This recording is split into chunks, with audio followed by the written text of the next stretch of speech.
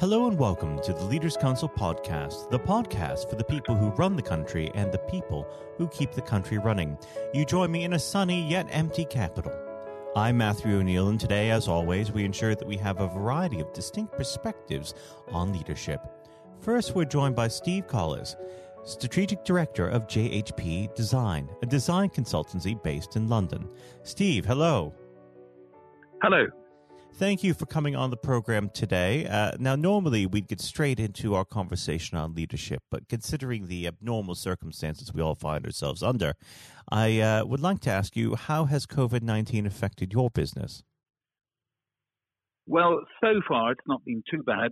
My entire team are all working from home, which initially everybody found wonderful in terms of how much they were getting done.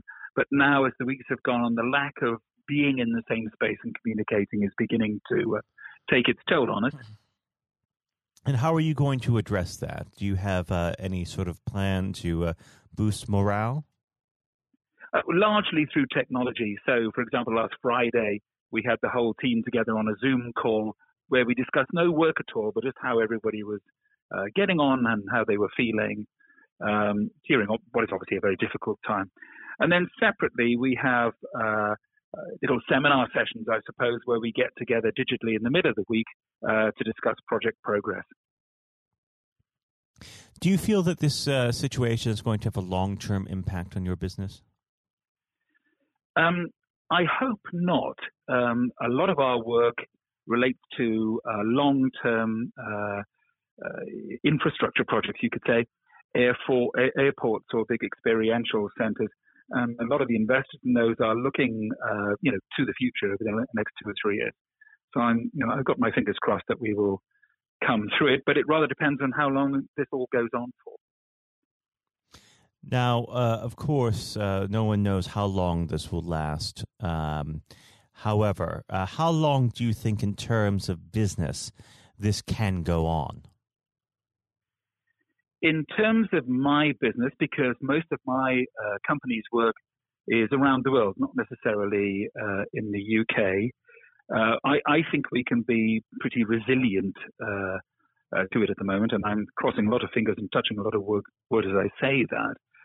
I'd be very nervous if all our work was just in our local market, because everything is on shutdown here, and whereas a lot of our work is in the Far East in Asia, which seems to be gently coming out of the virus problem at the moment. Why don't we move on to the subject of leadership? I always like to start this portion of the conversation off by asking a very simple question. What does the word leader mean to you? A single word, I suppose: responsibility. I had never sought to be a leader myself. I am really a practitioner in what we do.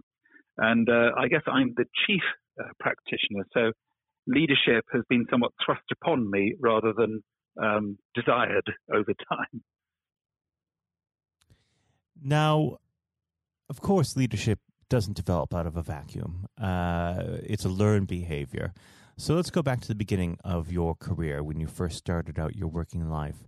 Were there any particular individuals who shaped the way that you lead today? Yeah, so one in particular, John Herbert. He was the JH in my company's name, JH as in JHP Design.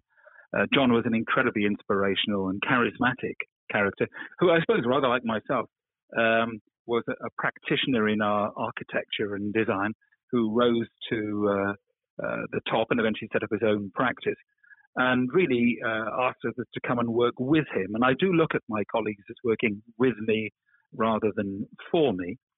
But he taught me that in many ways, especially when you're dealing with the sort of creative individuals I have to deal with, that the way to lead is to have short but enjoyable periods of democracy followed by firm autocratic decisions, I suppose. And that has been that was his leadership style, and it has been mine since I've been running the practice. Do you feel that it's a leadership style that will transcend long periods of time, or is it something that you believe eventually will need to be adjusted? I think it will transcend, and hopefully it will transcend, because to a certain extent, leadership styles are cultural, and the culture of our practice has carried on despite the changes in the world of what we do in terms of what we produce. The culture has persisted, and I would like to think that the same culture would be handed on to whoever comes after me, which is, I have to say, as I say, it's an inclusive approach, that democratic discussion I was talking about earlier on. But at the end of the day, the buck stops somewhere, and that's what goes with leadership. Well, so it's absolutely important to have decision. that inclusive approach, isn't it? And to include people in their decision-making, creating the next generation of emerging leaders, I'd imagine. Do you provide any sort of mentorship programs at your establishment? Yes, but very much on the project, if you like, on the job. So we are structured with myself as a strategic director. I have a partner who's the creative director. And we then have 4 senior directors, design directors, who have teams that work beneath them. And as we direct our directors, so they direct the teams that work beneath them. And they all learn different skills and different approaches whilst they're working on projects. Particularly in our case, the skill of client interfacing, which is very, very important for us. Now, of course, it's a very different time to be growing leaders at this point in time, where businesses are in these challenging circumstances they have never found themselves in. But do you feel that lessons learned in years past are still effective within this circle? Yes, I think they are. If anything, more important than ever. Now that one is physically removed from the same space as the people that work for and with you, it's so important that they can have the comfort, I suppose, of knowing that I'm still here and I'm still in charge. I'm still running the show. I wouldn't say that all my people have a need for constant authority, but knowing it's there, I would like to think is a great help to them. Now, unfortunately, our time together is starting to draw down. But before I let you go, what does the next 12 months have in store for JHP Design? Well, hopefully, if we get through the current situation, I have a feeling that with the projects we have on around the world, we'll be ending up traveling quite a bit, because obviously we usually travel quite a lot to see our clients and their sites and their locations. And that's not been possible for these last few months. So there'll be a bit of catching up, I think, to do. And I wouldn't be surprised, and if I can share an optimistic note, if there isn't a small surge in business. I remember back with the financial crisis, with a long period of nothing happening, there's a tendency for some companies to want to get ahead of the game once these crises pass, and that can lead to something of possibly a surge in investment. So I'm optimistic despite the troubles of the time. Well, I would have to say that I hope that your optimism proves absolutely true, and I'd love to have you back on the program at some point when this is all calmed down. Steve, it's been an absolute pleasure. Thank you very much. Thank you. That was Steve Collis, Strategic Director of JHP Design. And now, if you haven't heard it before, is Jonathan White's exclusive interview with Sir Andrew Strauss. Hello and welcome. I'm Jonathan White, and today we are joined by Sir Andrew Strauss, former captain of the England cricket team and former director of cricket at the ECB. Sir Andrew, thank you very much for joining us today.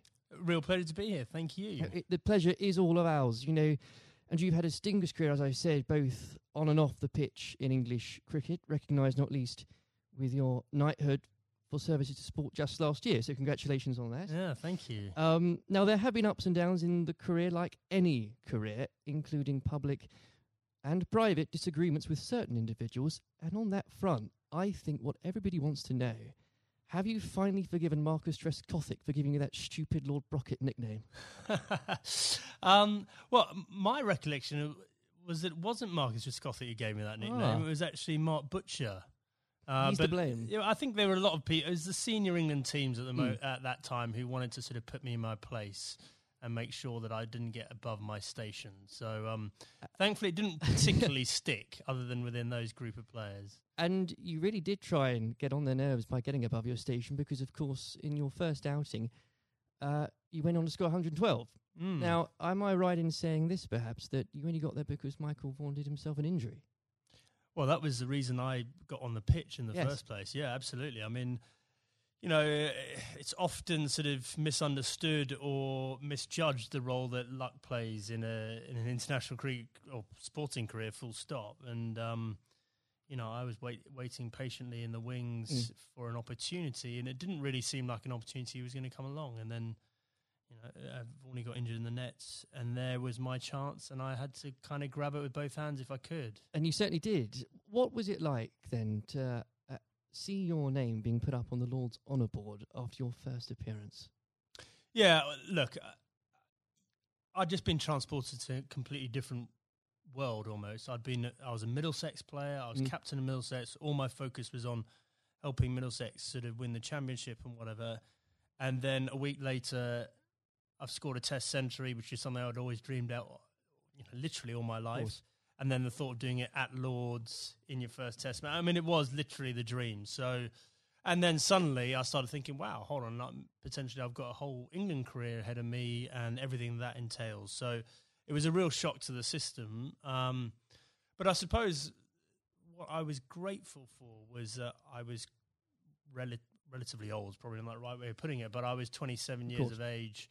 I was pretty comfortable with my own game, and I was also, I think, mature enough to understand that this was a great opportunity for me, but not to get carried away with it, which is unfortunately what happens with a lot of younger players. Without a doubt. And I think in those early years of your career, it's so important, I think you'd agree, especially when you're learning from other more experienced people. And this can be true of any field, whether it's sports or politics or business. To have somebody there that you can rely on or look up to for guidance. In those early days, was there somebody that you could say to this day that, thank goodness they were there for you? Well, I think in preparing me for international cricket, Justin Langer was a massive source of advice for me. So he was captain of Middlesex a couple of years beforehand and really helped me understand what I needed to do to get there. But then I think on the day-to-day basis, my wife, Ruth, played a huge role, just in terms of, because I think there is that real danger that you get carried away with it and you think international sport in that goldfish bowl that, you're more important than you were previously, or that whole world is the real world. And obviously all we know is that the real world, nothing's changed other than other people's perception of you. And you need that grounding. And again, that can be true of so many different areas of life. I think so, yeah. I mean, very easy to get caught up in it and end up doing different things, being with different people, sort of trying to enjoy everything that goes with international cricket rather than focusing on the actual international cricket. And itself. In those early days, Andrew, there were lots of examples where you could have got carried away because that team accomplished so much. I think for a lot of people, the 2005 Ashes series is one of the greatest sporting moments of this country's history. Now, we could chat for hours about that, but I know I wouldn't be allowed to, and you've got other places to be, so we can't do that. But if I may, I would love to ask what your highlight was personally for that, but perhaps more importantly, as a team, how were you able as a group to deal with the pressure no doubt you were feeling? Yeah, well, the pressure is like nothing else that I experienced before or after, because, I think it's easy to forget how much of a holy grail the Ashes was back then. We hadn't won it for so long, and it seemed like we'd come up against these invincible Australian teams year after year. So, the closer we got to it, the harder it became. I remember Ashley Giles walking into the dressing room for I think it was in the final day of the series, and I looked at him and he looked absolutely terrible, like just white of a sheet, grey. He looked like aged about 5 years. I went, God, Charlie, you're not looking too good.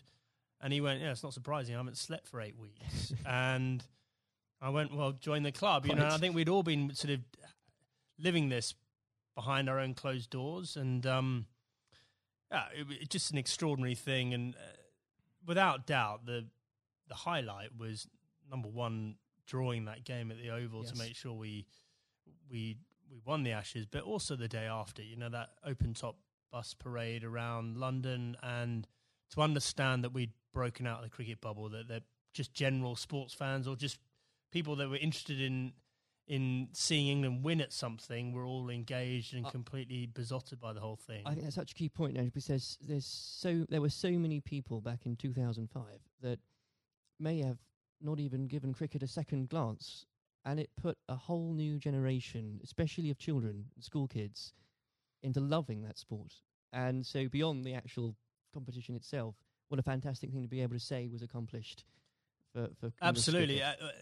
Everything you say there is absolutely right. Like we just sort of opened the doors of cricket to a whole new generation. But probably more importantly, it was the one and only time in my life that I got papped outside a nightclub that night when we were celebrating. You know, I felt like I'd really arrived as a celebrity. Yes. It only happened for that one night, unfortunately.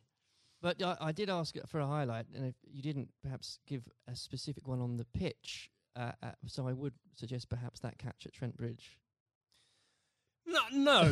I mean, the catch at Trent Bridge was, you know, you see a ball, you stick out your hand and it goes in. I think my personal highlight was I scored 100 in that 5th Test match under real pressure, and that was one that, you know, that wasn't a moment, that was a number of hours, and I had to dig pretty deep to do that. Now, obviously, not that long later, and you were lucky enough and the privilege, I'm sure, no doubt, to serve as captain. And whether you like it or not, you become the focal point of criticism. You were looked on, up to, and relied upon to be strong, especially when the going gets tough. You become a leader in many senses of the word. During your time as captain, what qualities does one require to fulfill that role? Well, a fair amount of resilience for starters. You know, you're absolutely right. You know, I remember when I got the role, it did feel like the biggest sort of poison chalice of all time, and that, you know, sort of a litany of England captains had sort of been churned up by the job prior to me taking over. So there was that sort of realization this is going to be a tough thing to do, and you're going to have to dig pretty deep. But I think actually the most important thing was sort of just pushing all that noise to one side and just clarifying, okay, if I'm going to do this job, what is it that we really want to achieve out of this? And so suddenly that becomes a bit more exciting and a bit more enticing, the idea of, well, we can do something that's never been done before here, and I've got the opportunity to play my part in that. So, you know, I think that was a big part of it for me. You know, I think a lot of those qualities around leadership, I don't think you have them until you're in that situation. Absolutely. And it's very hard to prepare yourself properly for those sort of situations. And when managing a team, you're required to manage, of course, what some people could call big personalities. Others could use different, shorter words. How poisonous can it be, when players, and indeed, and this applies again to so many different areas of life, when individuals think they are perhaps more important than a team?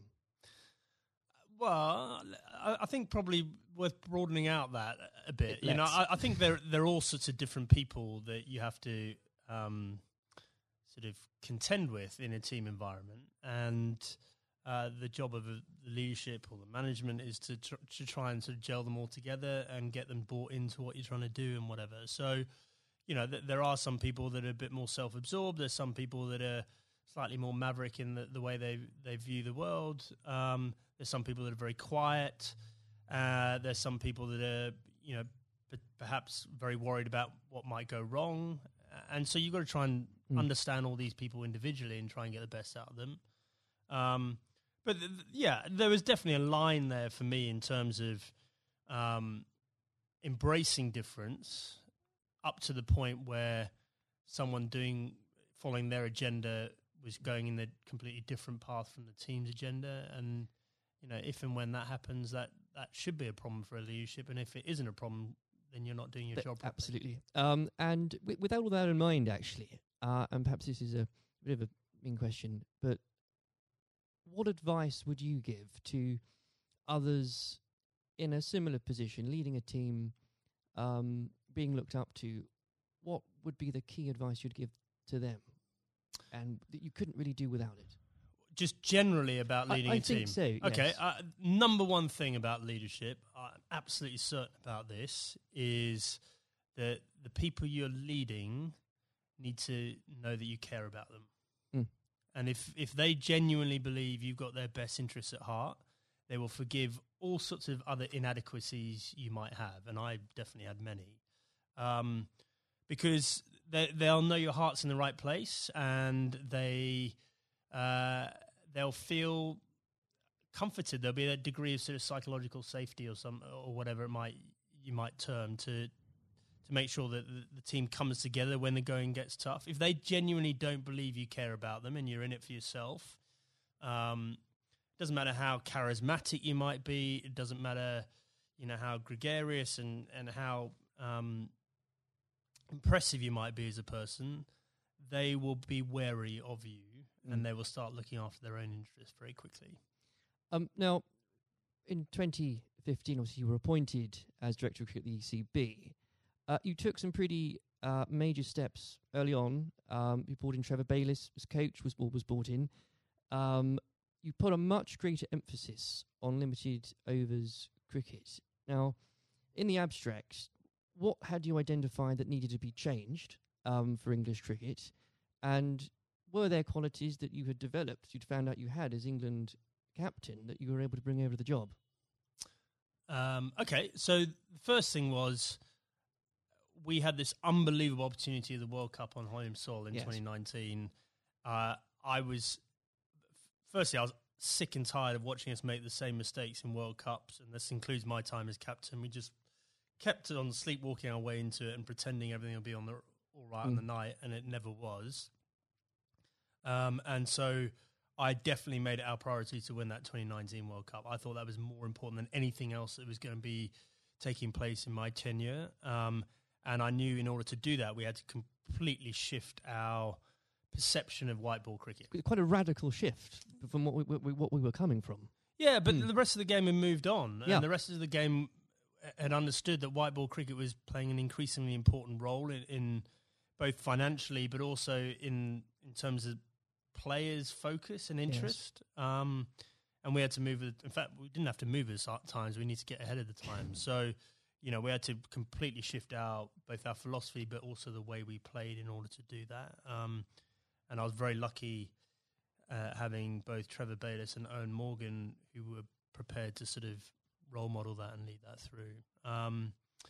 And the second part of your question around what had the England captaincy sort of done to prepare me for the role, I think I was comfortable leading. I knew the environment. I knew what I was getting myself into. And in the early days, I could leverage some of the relationships that I had with the players. But actually, I found it a very different challenge because you are so far removed from what's going on the ground. Right. And so, you're relying on other people to have to, buy into what you want to happen and then do it themselves. And often, in different time zones in different parts of the world. So that was a very new experience for me. Well, I think the strategy paid off, and I don't know about you, but when watching that World Cup final, again, as so many people did in this country, it's once again inspired another generation of especially school kids who, again, might not have given cricket a second look, who have now become avid cricket fans. I know of some, and what a wonderful thing that must be. Yeah, it was an incredible day, wasn't it? I mean, I think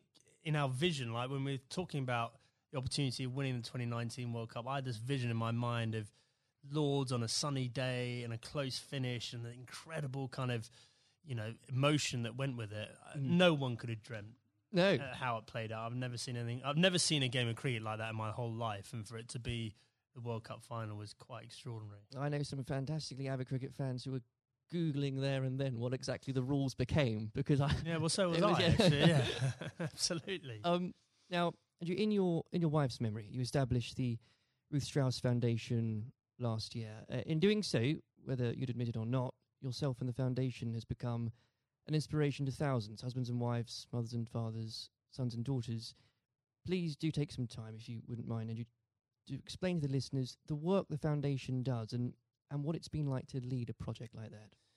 Yeah, thanks. Well, look, I mean, we obviously had a very tough journey as a family. First of all, Ruth being diagnosed. Ruth was someone that was always well. You'd never think she was going to be someone that was sort of laid down by cancer. And for us to find out that she had lung cancer was extraordinary. She'd never smoked a cigarette in her life.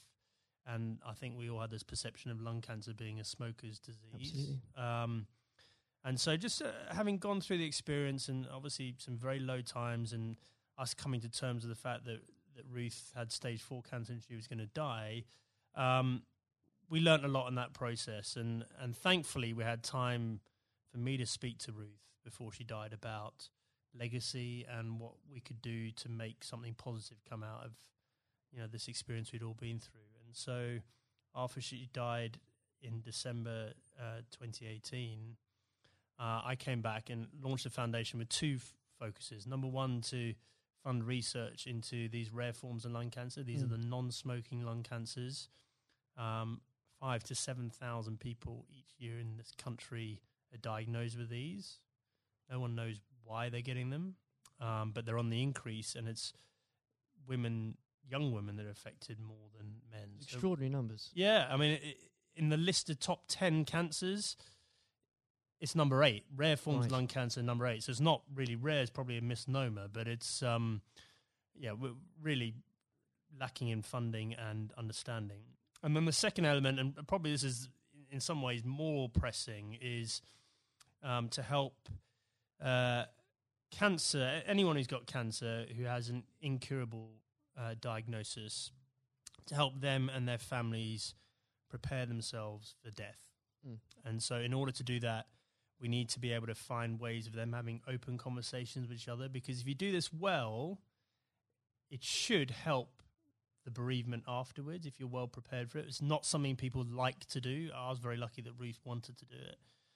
But also we have to have that debate about the taboo of death and, effectively how uncomfortable we are talking about it, and certainly how bad we are preparing for it. If you think for a moment about antenatal classes before you have your baby, like how we're preparing you for how your life's going to change, and we do nothing around death, even though we're all going to experience it in one way, shape or form. And, I think as a society we need to be better than that. We've come a long way in so many different areas, and especially around mental health, and we can do better about death. There's no doubt about it. Well, I think the foundation is leading the way in breaking taboos on that front, because they need to be broken. I know the foundation is going out some events later this year, so if you could tell us about some of those, that would be... Yeah, so we've got a couple of big ones coming up. So the Westminster Mile, which is a very inclusive... If you're think about a marathon, but just think about just doing a mile of a marathon rather than 26. Sounds ideal. So we've got grandparents, we've got little kids, we've got people pushing prams, so that we're going to get as many people as possible to play their part in that and raise some funds. We've got the Red for Ruth Day at Lord's again, so that was an incredible day for us last year. Whether you were there or not, especially if you were there, I mean to say, but whether it was the photos in the papers the next day, what an I think it was the 15th of April, wasn't it? What an extraordinary day, and what an overwhelming day that must have been for you. Yeah, absolutely. Well, I mean, an Ashes Test match is a big day anyway, and then for us to have that extra element of the Red for Ruth Day, and to see the wave of support, it was just myself and the boys were incredibly profoundly affected by that in a good way. We felt so much love and support there. And then the foundation is directly benefited hugely by the funds raised. And we want to take it up a gear this year and make it more of a community thing, not just the day at Lord's. I even saw some of the stuffiest members of the MCC, Andrew, wearing red. So what an extraordinary thing. Yeah, well, a lot of them wear red trousers anyway, I think. But no, absolutely. They were right behind us. And, we really want that to be something that's embedded in the English summer, just like the McGrath Foundation Days in Sydney in Australia. Well, it's been a complete inspiration, and I very much hope we can talk about that perhaps late in a few months as well. Absolutely. Before we go, as I'm conscious of the time, it's also an exciting year for domestic cricket. not least because of the introduction of the 100, not without its critics, I should. Andrew, I know you're a big proponent of it. The Blast has clearly shown that the short form of the game has brought cricket to a new and growing audience, exciting games. What do you say to those that ask, why do we need the 100 as well? So the 100 is the most important step forward in domestic cricket in this country ever. And the reason for that is that increasingly, there's two things. First of all, we need to break out of the cricket bubble. So the Blast followers tend to be the same people that follow other cricket. Right. And therefore, that's a small audience and potentially a declining one over time, even though the Blast sales are increasing. We need to break out of that and try and get more general sports fans into cricket. But more importantly, just the way the tournament's set up, and it's one game a day over a 6-week period, broadcasters will pay money for that. And therefore, what we're trying to do is reduce our reliance on international cricket paying all the bills. If you think about Test cricket and some of the issues around the world, we just can't rely on that money coming in to fund the game. So we need to find another way of doing that.